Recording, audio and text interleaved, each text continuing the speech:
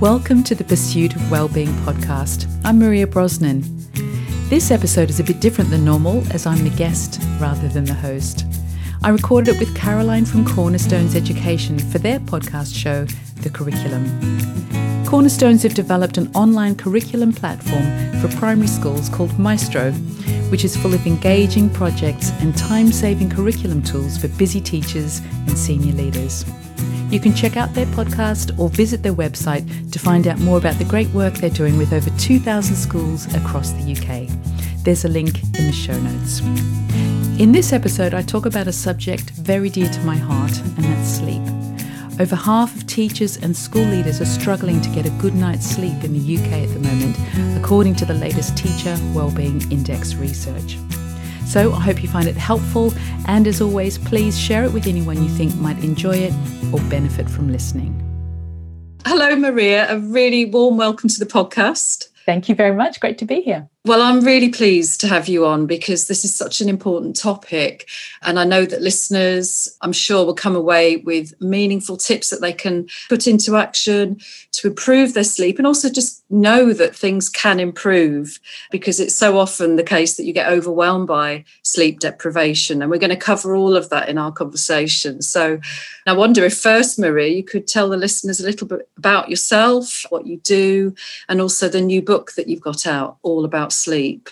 Lovely. Thank you, Caroline. Well, I'm an educational leadership and wellbeing specialist. I've worked in wellbeing for over 30 years in various capacities. So from counselling people at the end of their life through to mentoring and coaching. I'm the founder of Pursuit Wellbeing, and we offer a course, a 5-step wellbeing action plan course. We have a podcast, The Pursuit of Wellbeing, and as you said, the new book, The Pursuit of Sleep.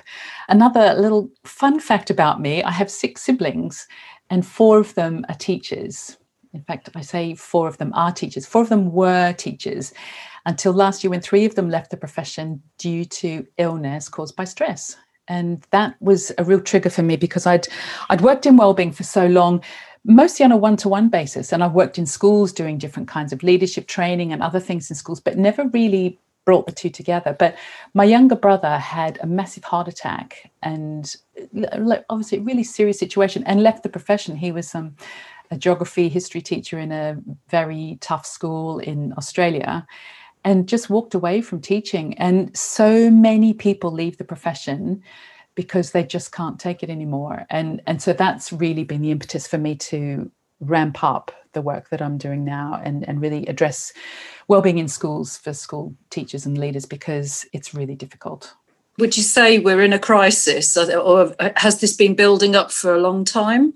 Well, I think yes, it has been building up for a long time. But I think what this year, 2020, has done is added another kind of layer of complexity and a layer of pressure onto people, especially leaders, but everybody, absolutely everybody in school is feeling it. Everybody in our society, let's face it, is feeling the effect of this. And I think research done by the Education Support Partnership this year, they do the Teacher Wellbeing Index 2020, just came out last month, and you can easily Google that and find it. But they said the number one symptom that educational professionals were experiencing as a result of the stress that they were under is insomnia and difficulty sleeping. And that has got much worse this year. And so I'll talk about that more during the podcast and explain why, what are the things that are happening, why is it worse now? So we can start to understand really that sleeplessness is a feature of the stress response. And so what do I mean by that? If we cast our mind back and imagine our caveman ancestors 250,000 years ago, right? And just imagine them standing outside looking at the beautiful starry night just before they retire for the evening. And then they hear the unmistakable rustle in the grass, and they know instinctively that that's a predator. And so they rush back into the cave and they're wide-eyed. If they may have been sleepy 10 minutes ago, they're absolutely wide-eyed, frozen in terror now because their body has responded to that predator. And it does a miraculous job of keeping them alive and keeping them safe, because if they were to fall asleep, the predator could get them, right? So we have exactly the same physiology, exactly the same biology as our cavemen ancestors did 250,000 years ago. So all of the hormones and adrenaline and cortisol and all of that biochemistry that kicks into action when we're under threat of some kind happens to us in exactly the same way. But anthropologists would say that that happened to our ancestors maybe 2 to 4 times a week.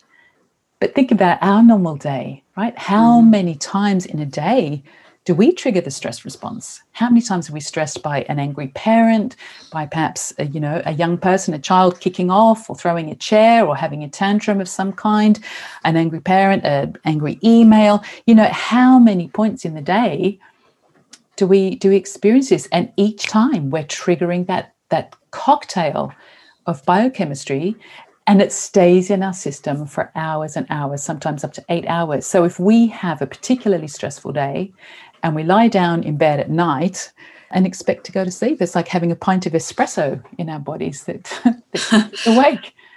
Yeah. Goodness, when you think of it like that, you can totally understand why it is difficult to switch off. And for teachers, they're getting that drip, drip, drip of stressors all through the day, all through the week. What that does is what we have to understand that sleep is not separate from our day. Where if we're triggering the stress response, and 3 things need to happen for us in order for us to experience stress. The first thing is there needs to be a stressor. So in other words, something needs to happen to trigger us. So it could be, the angry parent, the email, the difficult conversations. The second thing is we need to respond in some way to that. So a lot of that is automatic. So imagine you step off the curb and there's a cyclist coming or a bus coming and you don't see it. You immediately respond. And our nervous system is designed to do that for us, to get us out the way, to trigger the stress response, to get us to move really quickly without us having to think, oh, what should I do now? There's a bus coming, right? Our body just moves. So we respond automatically a lot of the time, but not all of the time, right? There are times when we receive that nasty email, for example, that could trigger a stress response. We have a fraction of a second where we can choose our response. That's called our response ability. We can take a breath. We can just have a moment where we think that person might have been upset about something else. There might be something else going on in their life that's caused them to write to us like that, or just taking that moment of a breath then triggers the third step, which is, do we trigger the stress response or not? If we take that breath and use our compassion and our care and think, okay, I can rationally understand this a little bit better rather than just reacting, that means we can manage our stress a little bit better. Because if we just react all the time, we're triggering the stress response. So it's that step 2 where we have just that moment of taking a pause and trying to minimize the number of times that we're stressed during the day. Yeah. And is there then a long-term pattern? If you're not taking that breath, as you say, and stopping, can it become a vicious circle where you are exposed to stress, you respond to stress, which then raises your cortisol, which then causes lack of sleep? And then can that then lead to more stress? Can it just continue? Yes. And that's a condition we'd call chronic stress. And I would say the majority of people are experiencing chronic stress at the moment. This kind of low-level hum of stress that oddly, there's a strange thing happens. We become addicted to it. When we're exhausted, we perceive things differently. And we become irritable. We potentially have mood swings.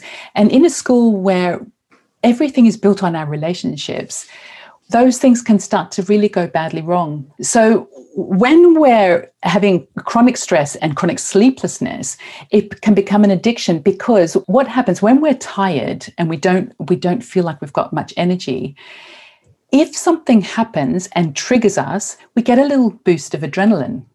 And adrenaline is like a shot of energy. So our perception has changed where our tolerance is lower, but somebody could say something, and rather than taking that breath and pausing, we dive in and we react because we get that little boost of adrenaline.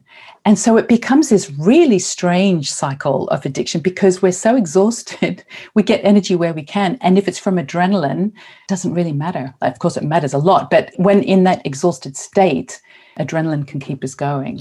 So we've talked about the problem.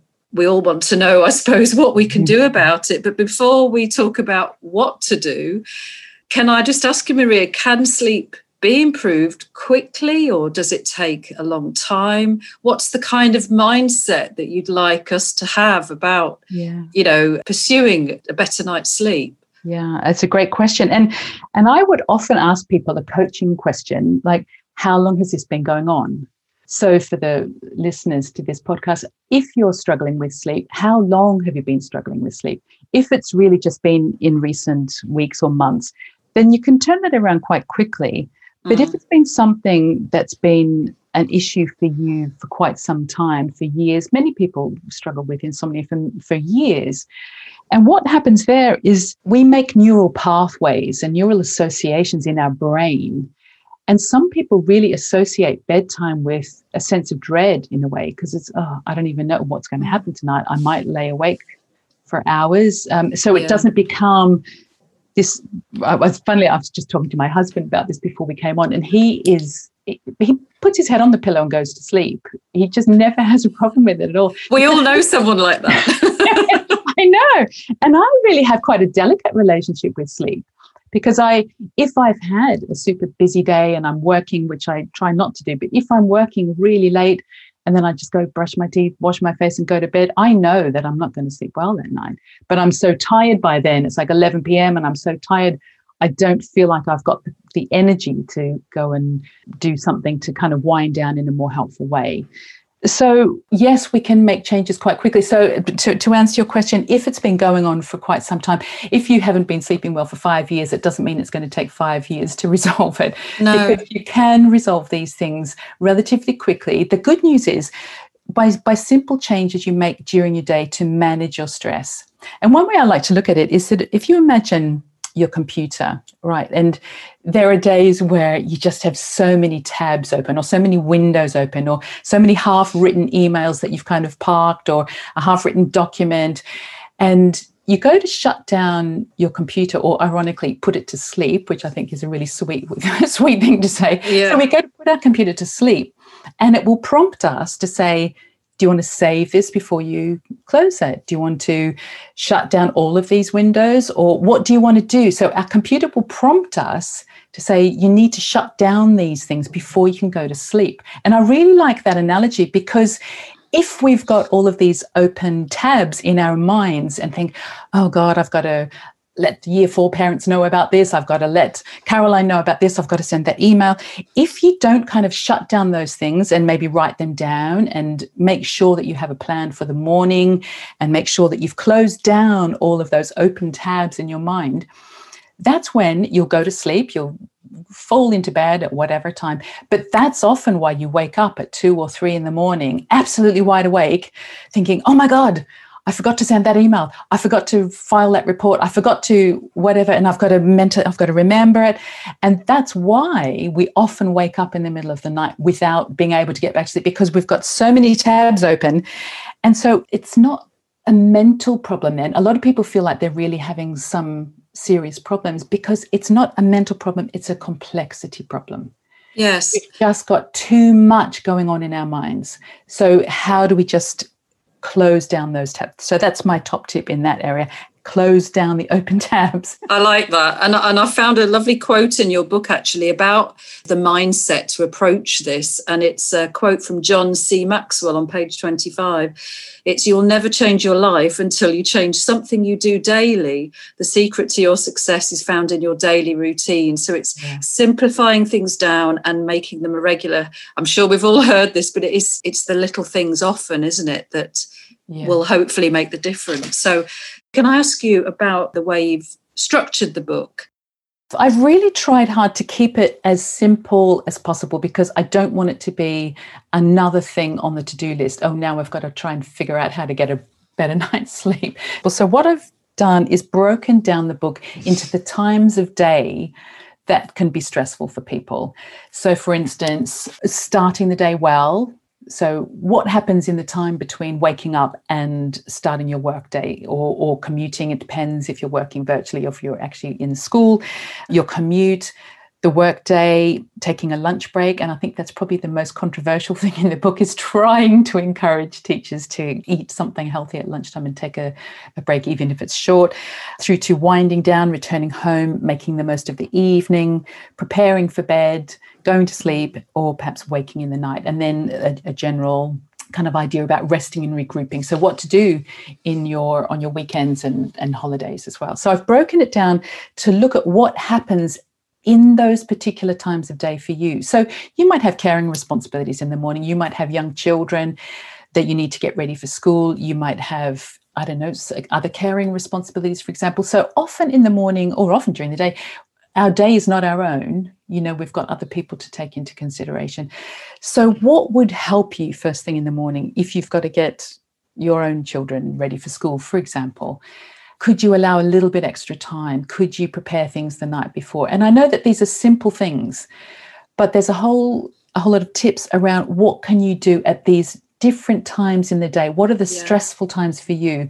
I was doing some training the other day, and everybody just had a different pinch point in their day. Yeah. I do. When I read your book, I thought I like the way you structure it, because I became more aware of where I get stressed, and it's actually after work, even though I'm not teaching anymore.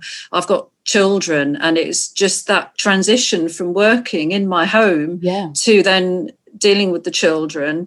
And I realised that I needed to simplify that time of day. And I hope that people listening get the book. If it'll help you identify where your worst parts of your day are. Yeah, I was doing some training the other day, and one of the young women on the call was saying that similar to you, that after work is a really stressful time of day for her. And I said, do you have caring responsibilities, or what's happening for you? What can we look at here? Because I'm a coach, and I really like the coaching model of helping people identify. It's not for me to say, do these things or don't do these things. It's helping you pinpoint those days. Anyway, this young woman said, oh, no, I don't have caring responsibilities. I've just got a really hungry boyfriend. That just made me laugh the way she said that. And so I said, what can you do to prepare food ahead of time? I don't know. Could you involve him perhaps in preparing his food? I don't know. But rather than being stressed about that, what can you actually do differently so it doesn't become this stressful time in your day? And so that's why I've broken it down into those times. How can we address small things? It's tiny little changes we can make, as you said, preparing your breakfast, preparing your evening meal, preparing a lunch to take with you. They're all small things, but they make a huge difference over time.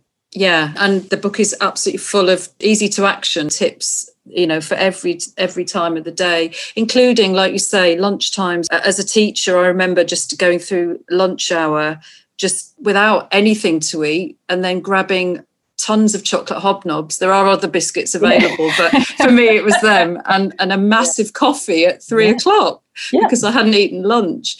And I wish I'd seen the advice and sort of taken it on myself to really carve out even 10 minutes just to eat something. I think my afternoons would have felt less stressful, and so it's great. And I'll pick up a really important point there too, Caroline, because we live in cycles, right? So we have the natural cycles of the day. We have a cycle around the moon, which is over the course of the month.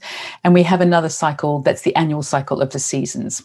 And they strongly impact something in us called our circadian rhythms. And the more we're in sync with them and in tune with them, the better we'll sleep. And so the point you make about lunch is such an important one, because we anchor ourselves into our day through various things, and our digestive system is one of them. So by having regular meals during the day, it affects our blood sugar, it affects all kinds of systems and processes in the body. And so essentially it impacts our circadian rhythm, and that impacts our sleep. So that's why lunch is such an important anchor in our day and can have a really dramatic impact on our sleep. And that's why. Yeah, and that's the thing with the book, is that you talk about through the day. So because a lot of sleep tips I read are about winding down, having the bath, doing all these things, but it's about the whole day. As you say, it links to this rhythm that we're in. Okay, so I mean, say somebody's now, putting the tips in action. What are the benefits that people will start to see from getting better sleep? There are so many benefits, from improved mood and improved outlook, improved heart health, improved relationships. And, there's an endless list. But what I want to explain is why those things are happening. Because I think when we understand why these things get better with a good night's sleep, then we're more likely to prioritize it. So I'll give you a little quick science lesson. So we have, in the simplest term, I'll talk about our autonomic nervous system. And that's the part of our nervous system that helps us get out of the way of the bus when we step off the curb, right? It's that automatic response. And that accounts for 95% of the functions that are happening in our body. And that applies to our respiration, our digestion, our hormone balances, all of the things that are happening behind the scenes that we never, ever even think about. And our nervous system, our autonomic nervous system, is broken down into two branches: the sympathetic branch and the parasympathetic branch. So the sympathetic branch, think of it like the accelerator. So it's kind of the energy, it's the branch that triggers the stress response, the fight or flight response. It's the kind of action, in very simplistic terms, right? And the parasympathetic branch is the rest and digest branch. And so that's associated with helping us digest our food, helping us make a baby, helping us do all of these things that are really quietly going on in the background. Now, the interesting thing is, if we only have so much energy in our body in terms of glucose, oxygen, all of the energy available to us in our body, including hormones, biochemistry, all of those things, if we use up too much of that, triggering the stress response, and there's something like 1,300 chemicals that do all of these various jobs in our body. If we use too much of them in the stress response and managing our raised heart rate and all of the things that go with that, we don't have enough energy to rest and digest, to repair the damage that's caused by all of this stress. So how many people have got tummy issues like tummy pains, or struggling to conceive, or a lot of headaches, or a lot of neck and shoulder pain, all of these things that we really need to repair? And how many teachers and senior leaders at the end of the term, the first day of holidays, are absolutely knocked out with some kind of cold or flu or bug?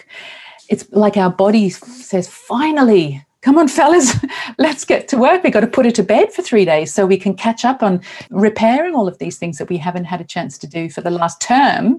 So that's why when we can get a really good night's sleep, we start to feel better, because all of these things are being repaired, and we're getting an opportunity to, give our immune system a break so it can start to work more effectively. So now more than ever, we need a really fully functioning, healthy immune system, but all of the other benefits. So it positively impacts your mental health, because we just don't have those worries whirring around in our minds. It boosts our memory. It improves our attention span and our concentration. It's good for our relationships. It's good for maintaining and achieving a healthy weight. So there's just so many benefits, but they're all the result of getting a better balance happening in our autonomic nervous system. It does. It makes perfect sense. And you can see why sleep is so much part of the whole wellness package that you work on for yourself. Teaching such a potentially stressful job, you have to be on your game and make decisions quickly. So to be able to repair the body at night means you're in just a better position in the day to do your job and to get through and be a mum or dad or whatever other responsibilities you have. I mean, is there anything that you could give the listeners that they could do tonight, Maria? Is there one tip they can put into practice? Yeah, the one thing that I'll teach you to do right now, and it's a very simple thing, but what it does, when we've triggered the stress response, we've dysregulated our system. Right? Our system needs to be in balance. That's called homeostasis. And when we dysregulate from that, our body will do everything it can to try and get us back to that state of homeostasis or balance as quickly as it can. And we can have healthy ways of doing that through exercise or all different healthy ways to do that, having a good meal, having a good conversation with somebody. There's lots of ways we can regulate, but many of us do it through unhealthy ways, through excessive alcohol, through excessive eating, scrolling through social media, excessive shopping or gambling. There's all kinds of ways that we try to get ourselves out of that agitated stress state. So what I'm going to teach you now is something called 5-5 breathing, and it is the quickest way you can self-regulate. And I've taught this for a long time, and the research in this is fantastic, and I'll share that with you another time, perhaps, Caroline. But one thing I want to point to is a therapist that was using this with children that had ADHD. And she did it over a period of time. And I think she worked with something like 396 children and taught them these techniques. And I'm going to teach you part of it, but there's a little bit more to it. But almost all of those children were able to come off their medication through this self-regulation. That's how powerful. I wish I could just show you Caroline's face when she just had the sweetest face, like, this is powerful stuff we're talking about, and I think we're not talking about yoga and yogurt here, tokenistic, random acts of kindness, which are all lovely. I love all of those things, but we're talking about fundamentals here. And this is physiology. This is what's happening in our bodies and our brains, and we can do something to self-regulate so quickly. So what I'd like you to do, no matter where you are, if you're cooking, if you're going for a walk, it doesn't matter, because you can do this with your eyes open or eyes closed. But if you can take a minute to sit down and just close your eyes for a minute, that would be even better. And so just take a moment to take a lovely deep breath and breathe out. And when I'm doing it. Do it. Because when you breathe out, that stimulates your parasympathetic branch. On the in breath, it stimulates the sympathetic branch. Take a nice deep breath and do a lovely long breath out. And as you're breathing, just start to relax your body if you can. Just become aware of any tension in your shoulders and neck. But I want you to breathe in to the count of 5, 2, 3, 4, 5, and out to the count of 5, 3, 4, 5, and in 2, 3, 4, 5, and out 2, 3, 4, 5. So while you keep doing that, I'll just explain a little bit more about it, but just keep breathing in that really rhythmic, slightly slower, slightly deeper way. And what that starts to do is regulate the message between your heart and your brain. And it's a powerful thing to do. Take that breath. It's the most powerful way you can self-regulate. So that's step number 1. It's the simplest thing you can do. In the middle, if somebody is kicking off right in your face, you can take these breaths and start to self-regulate. And what that does is you literally trigger a different part of your brain. When you're stressed, you trigger the limbic part of your brain. And that uses so much energy, so much oxygen and glucose and other resources in your brain, it literally shuts down the frontal cortex, the part of your brain that's designed for thinking and learning and planning and all of those things we do all day in schools.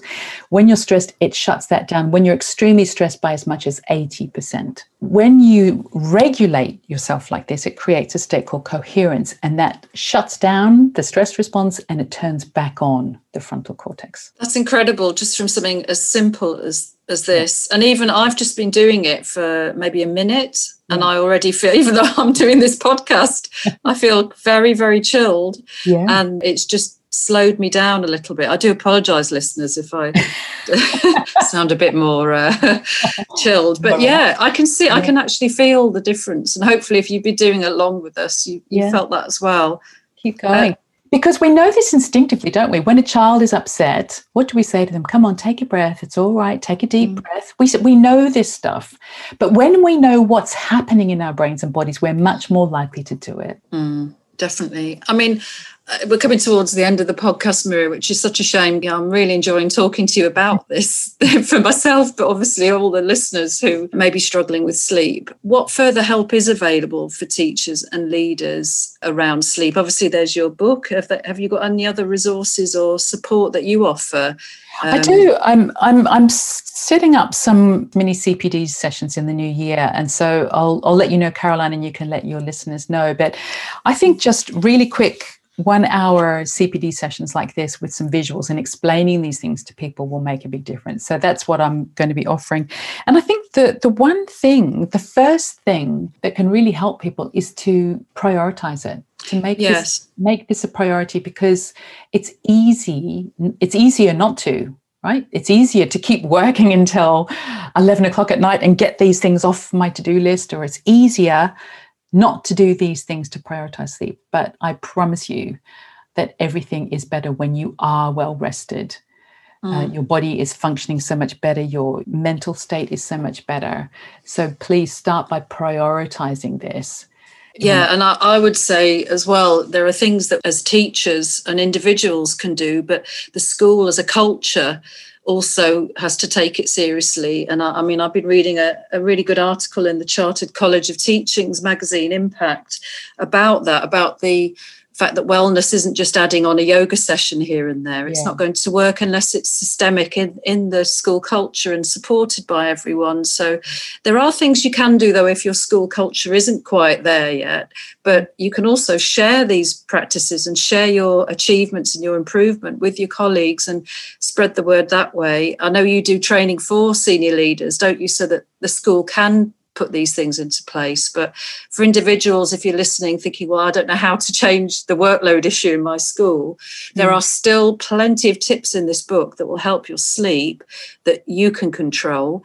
The other things, it's important, I think, as a system and as a profession that we take it seriously, because otherwise we have the retention issue and all the other issues around teaching that are well documented. But there is hope, isn't there, Maria, I think? There definitely is. And I think that one thing that this pandemic has taught us is the importance of well-being. And there's been a real flurry of activity around that, which is very welcome and very timely, because in a school, the whole school culture of everybody in that school, obviously including all of the children and young people, everybody benefits in a culture of well-being.